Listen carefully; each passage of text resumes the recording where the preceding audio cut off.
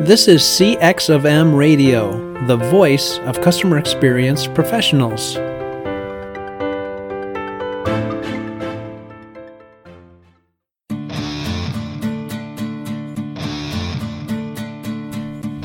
Welcome to another episode of the Tom and Bob Show, where each week we discuss best practices in the field of customer experience management. I'm Tom DeWitt, Director of CXM at MSU, and I'm joined by my co-host and partner in crime, Bob Keipel, Vice President of CX of M and retired Global CX Executive with General Motors. Without further ado, let's get this show on the road.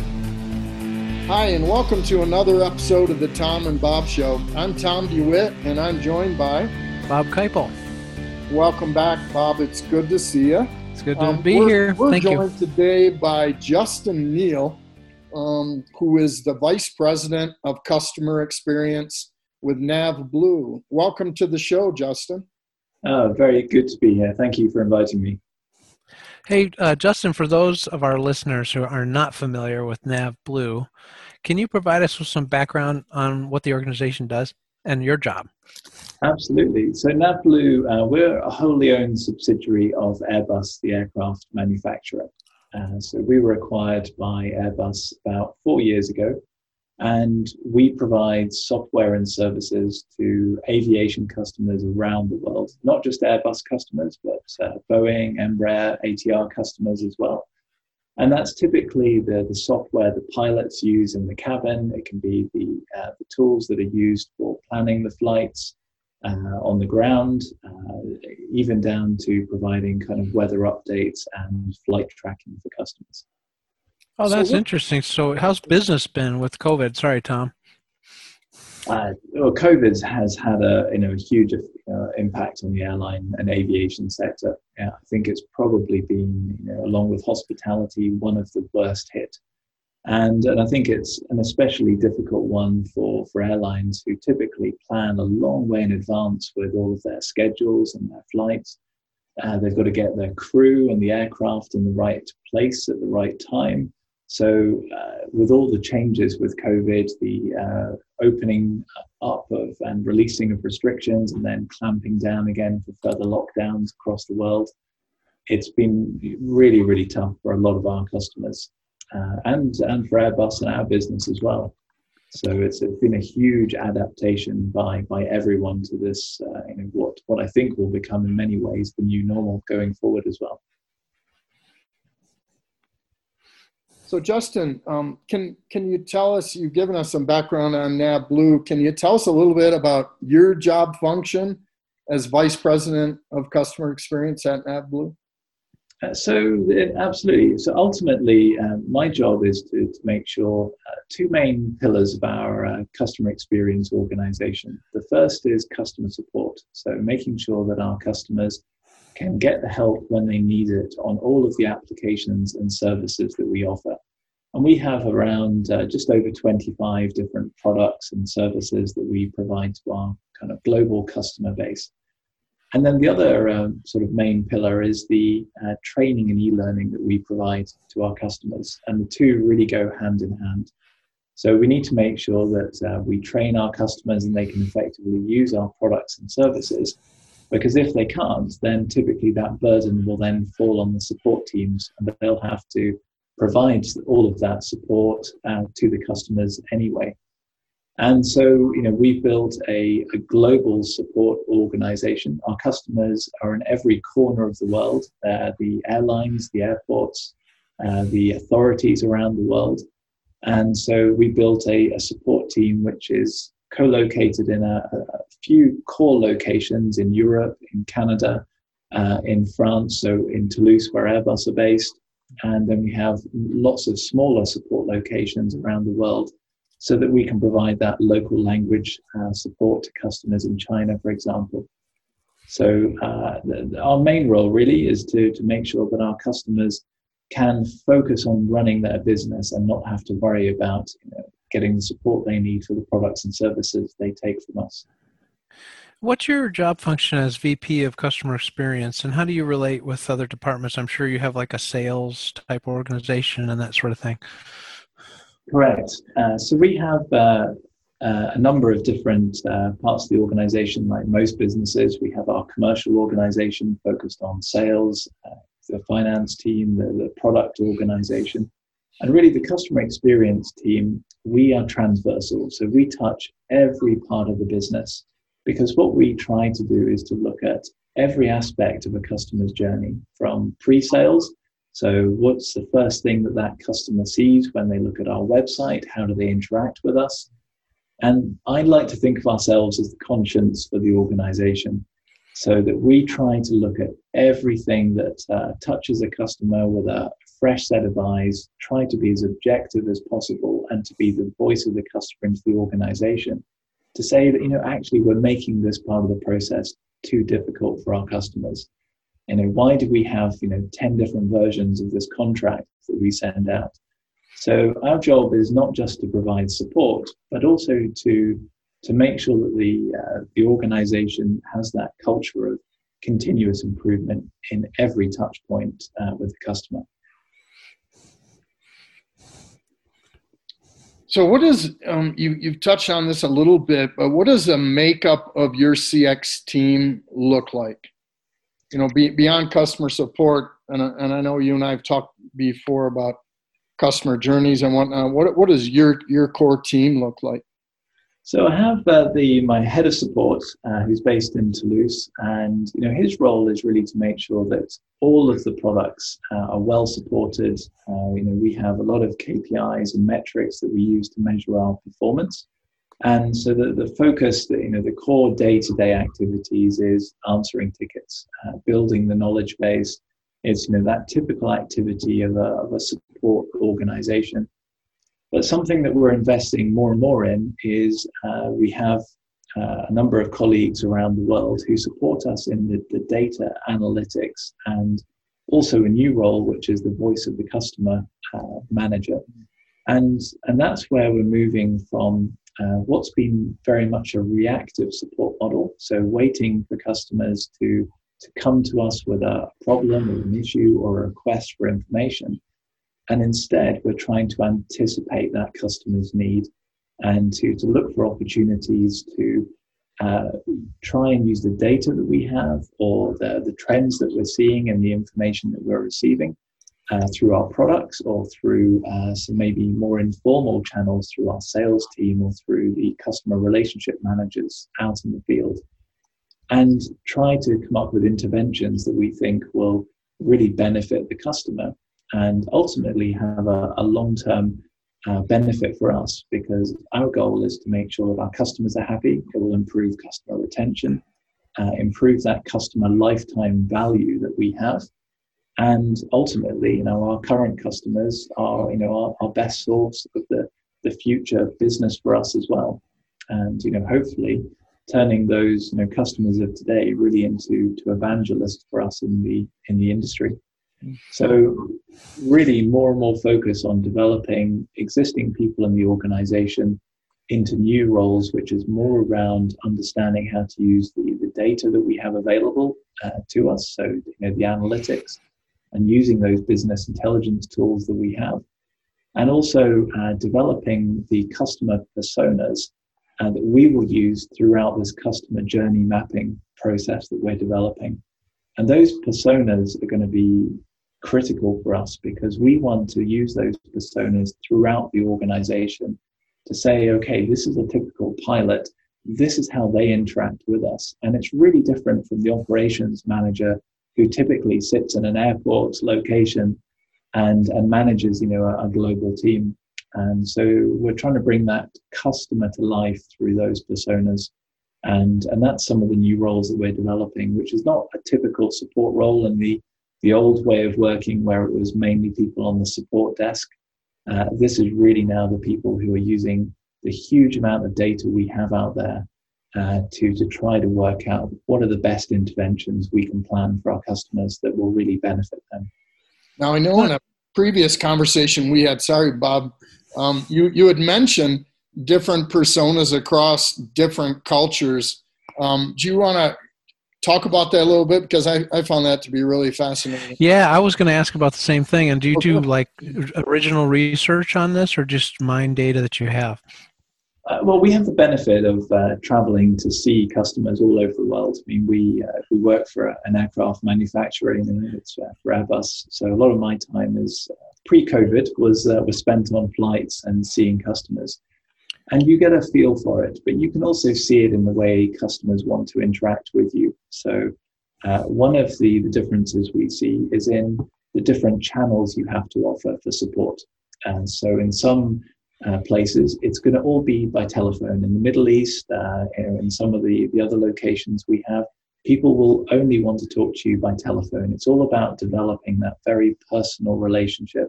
They want to know who you are. They want to talk to someone they know, typically, and they foster that very personal relationship. In other regions, it's 100% self-service. If they can get away without talking to someone, they will.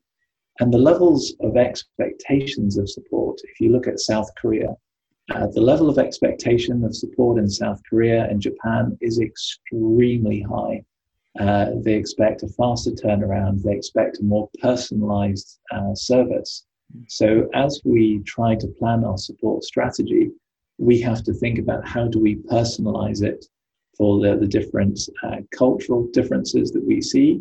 It's not just regional, it can be country specific, and it can also be the types of airline and carriers that we work with. Some of them can be large governmental owned airlines. They have a completely different personality to a low cost carrier where they have a far more aggressive growth plan. They can move much more quickly.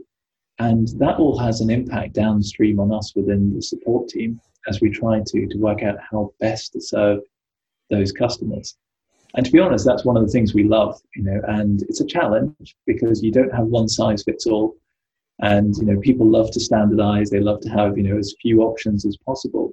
But what we've really seen is that by offering live agent chats, telephony, we're even looking at integrating WhatsApp as a support channel because it's something that people are more and more used to now, getting help, at the point of need. They're stuck, they need some help.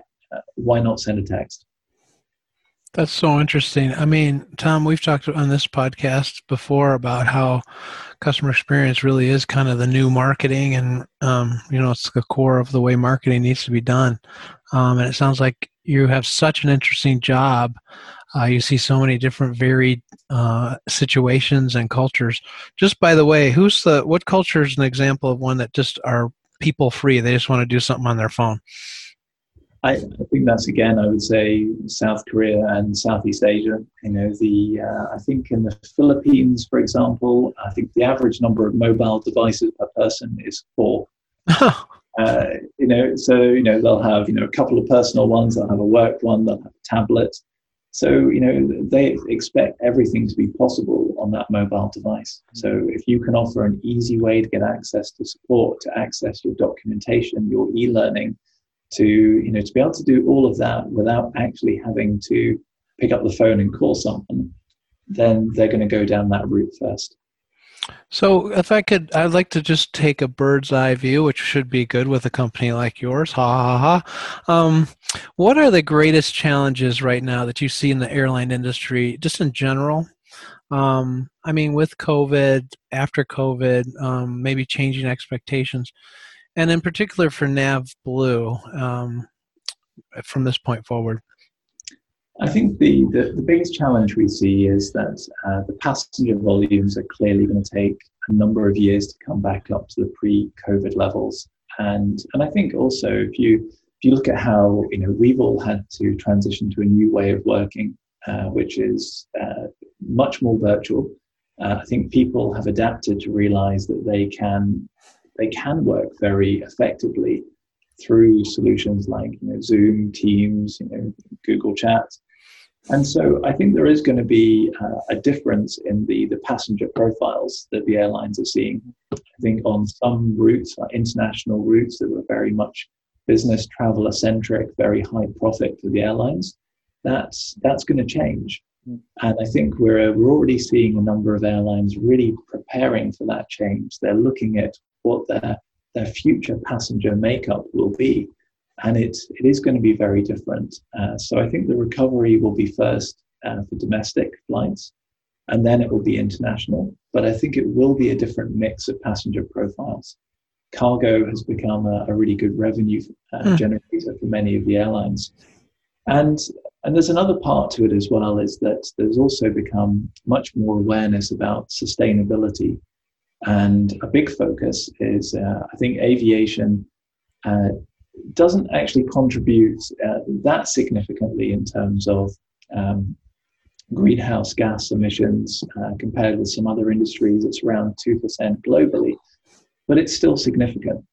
And I think all of us want to see, how can we improve our sustainability in every aspect of our lives.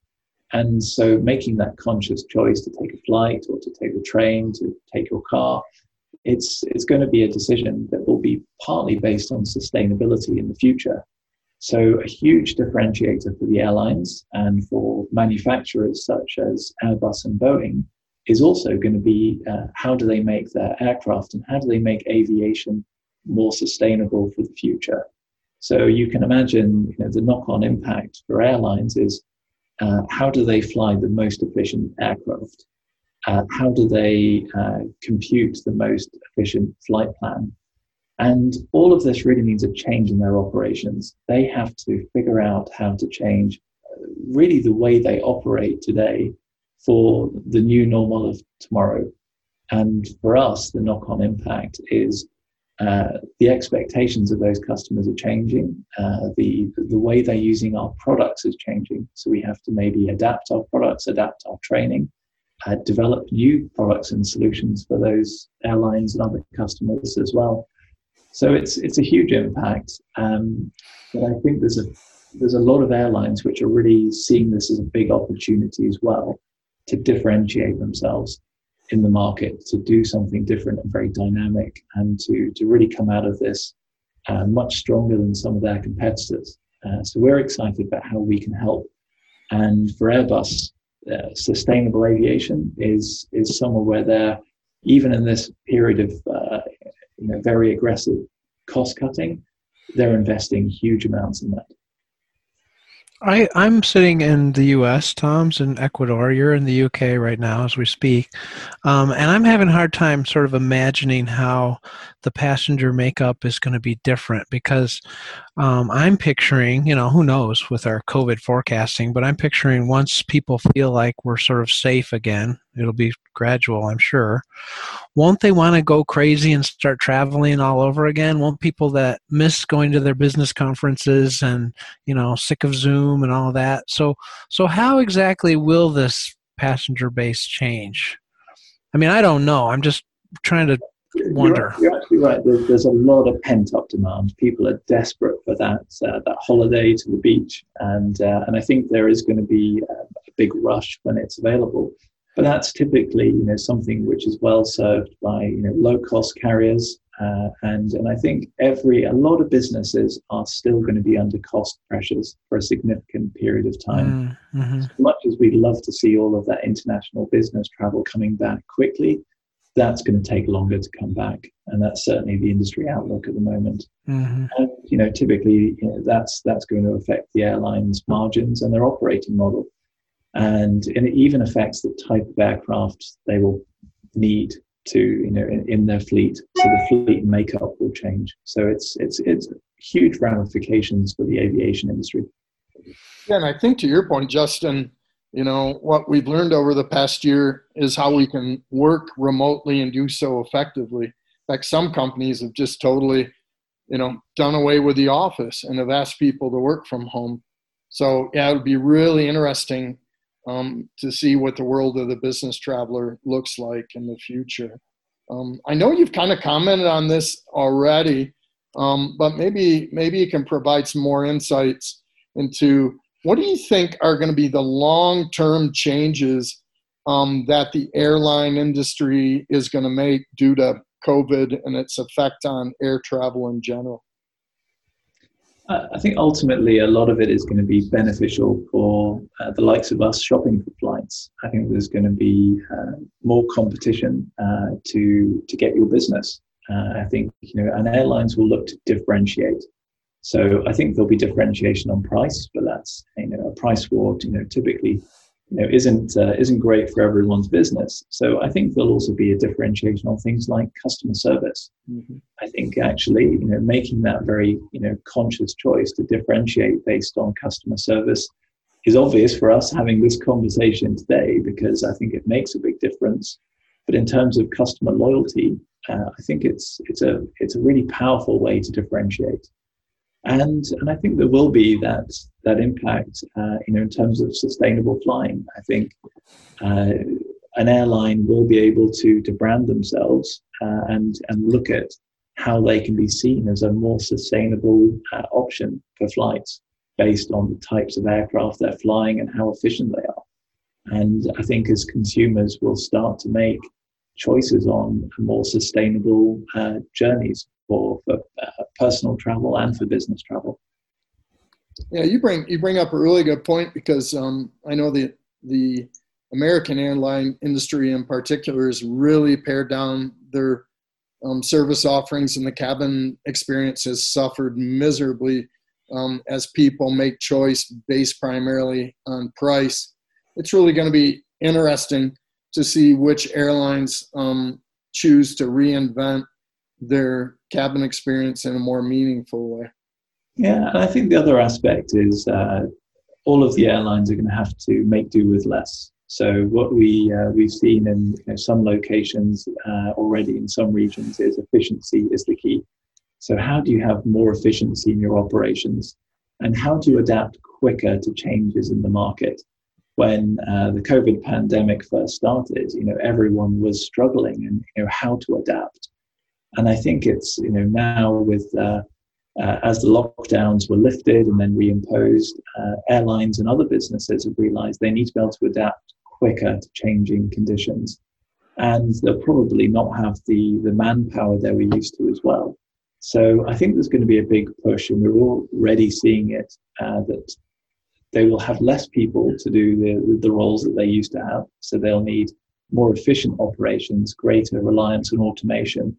And I think that will have an impact on organizations like NavBlue, where actually they want more self-service. They want to be able to do things more themselves. They don't want to have to go through a support team, or they don't want to have to go through complex contractual discussions for a small change request or something like that.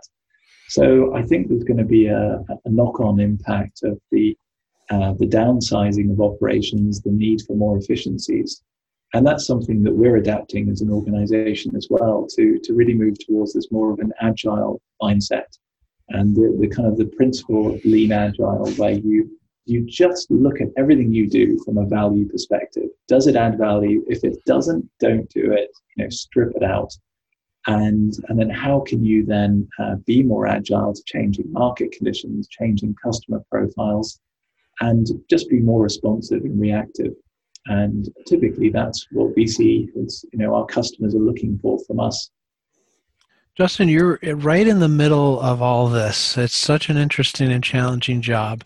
A lot of times, Tom and I will talk about what kind of roles people can have in the CX industry and this sort of thing. Can you talk a little bit about your own personal path and how you got there? Like, what's your background and how did you end up in this role? Was it an existing role? Did you invent it? That kind of thing. I started in sort of IT and aviation 20 years ago with Cable and Wireless, and then a big sort of mainly European, headquartered in Europe, SITA, which is another big aviation and air transport organization, so a global company. And it was 4 years ago, I was headhunted by NavBlue at the time to really harmonize their support for all of their customers, because through the acquisition by Airbus, there were Airbus products and services that were being moved into NavBlue. There were legacy products that came with the acquisition, but everything had a different support model. And there was 25 different email addresses, portals that customers could log into. It was extremely difficult for our customers to get support and help.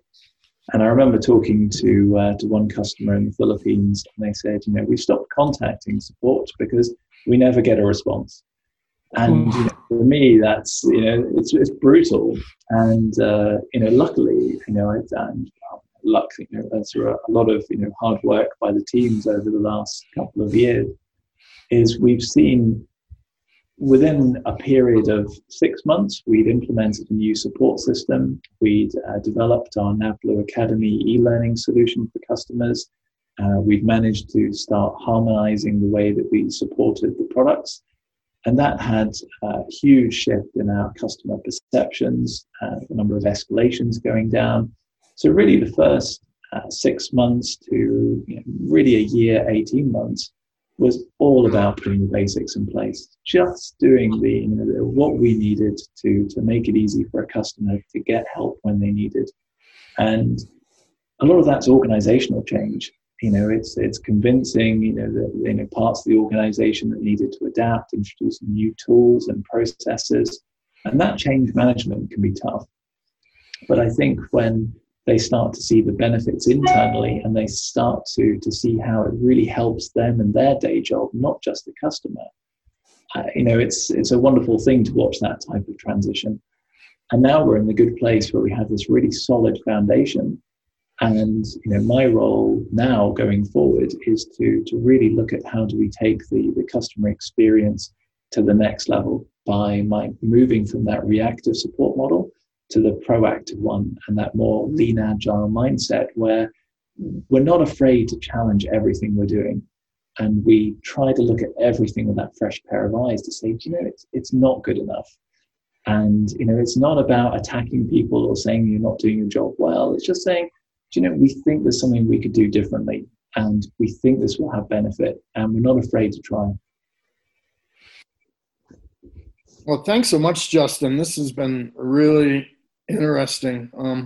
This is the first time Bob and I have talked to anybody in the airline industry, let alone during a time like this, and through the momentous change that you've helped engineer at NavBlue. Look forward to working with you in the future and talking to you again. In fact, maybe the next discussion can be more an internal focus about leading change in an organization. That could be fascinating. Yeah, absolutely. It's a whole topic in itself. Well, it's been a real pleasure talking to you both, and thank you for inviting me along. Well, thanks for being with us. And listeners, thanks for joining us. Thanks for listening to this episode of the Tom and Bob Show. If you enjoyed the podcast, please tell your friends and share it on LinkedIn and Twitter. If you have any ideas or suggestions for future podcasts, send us a message. We'd love to hear from you. After all, you're our customer. Thanks for joining us for this session of CX of M Radio. Be sure to rate, review, and subscribe to the show, and visit cxofm.org for more resources.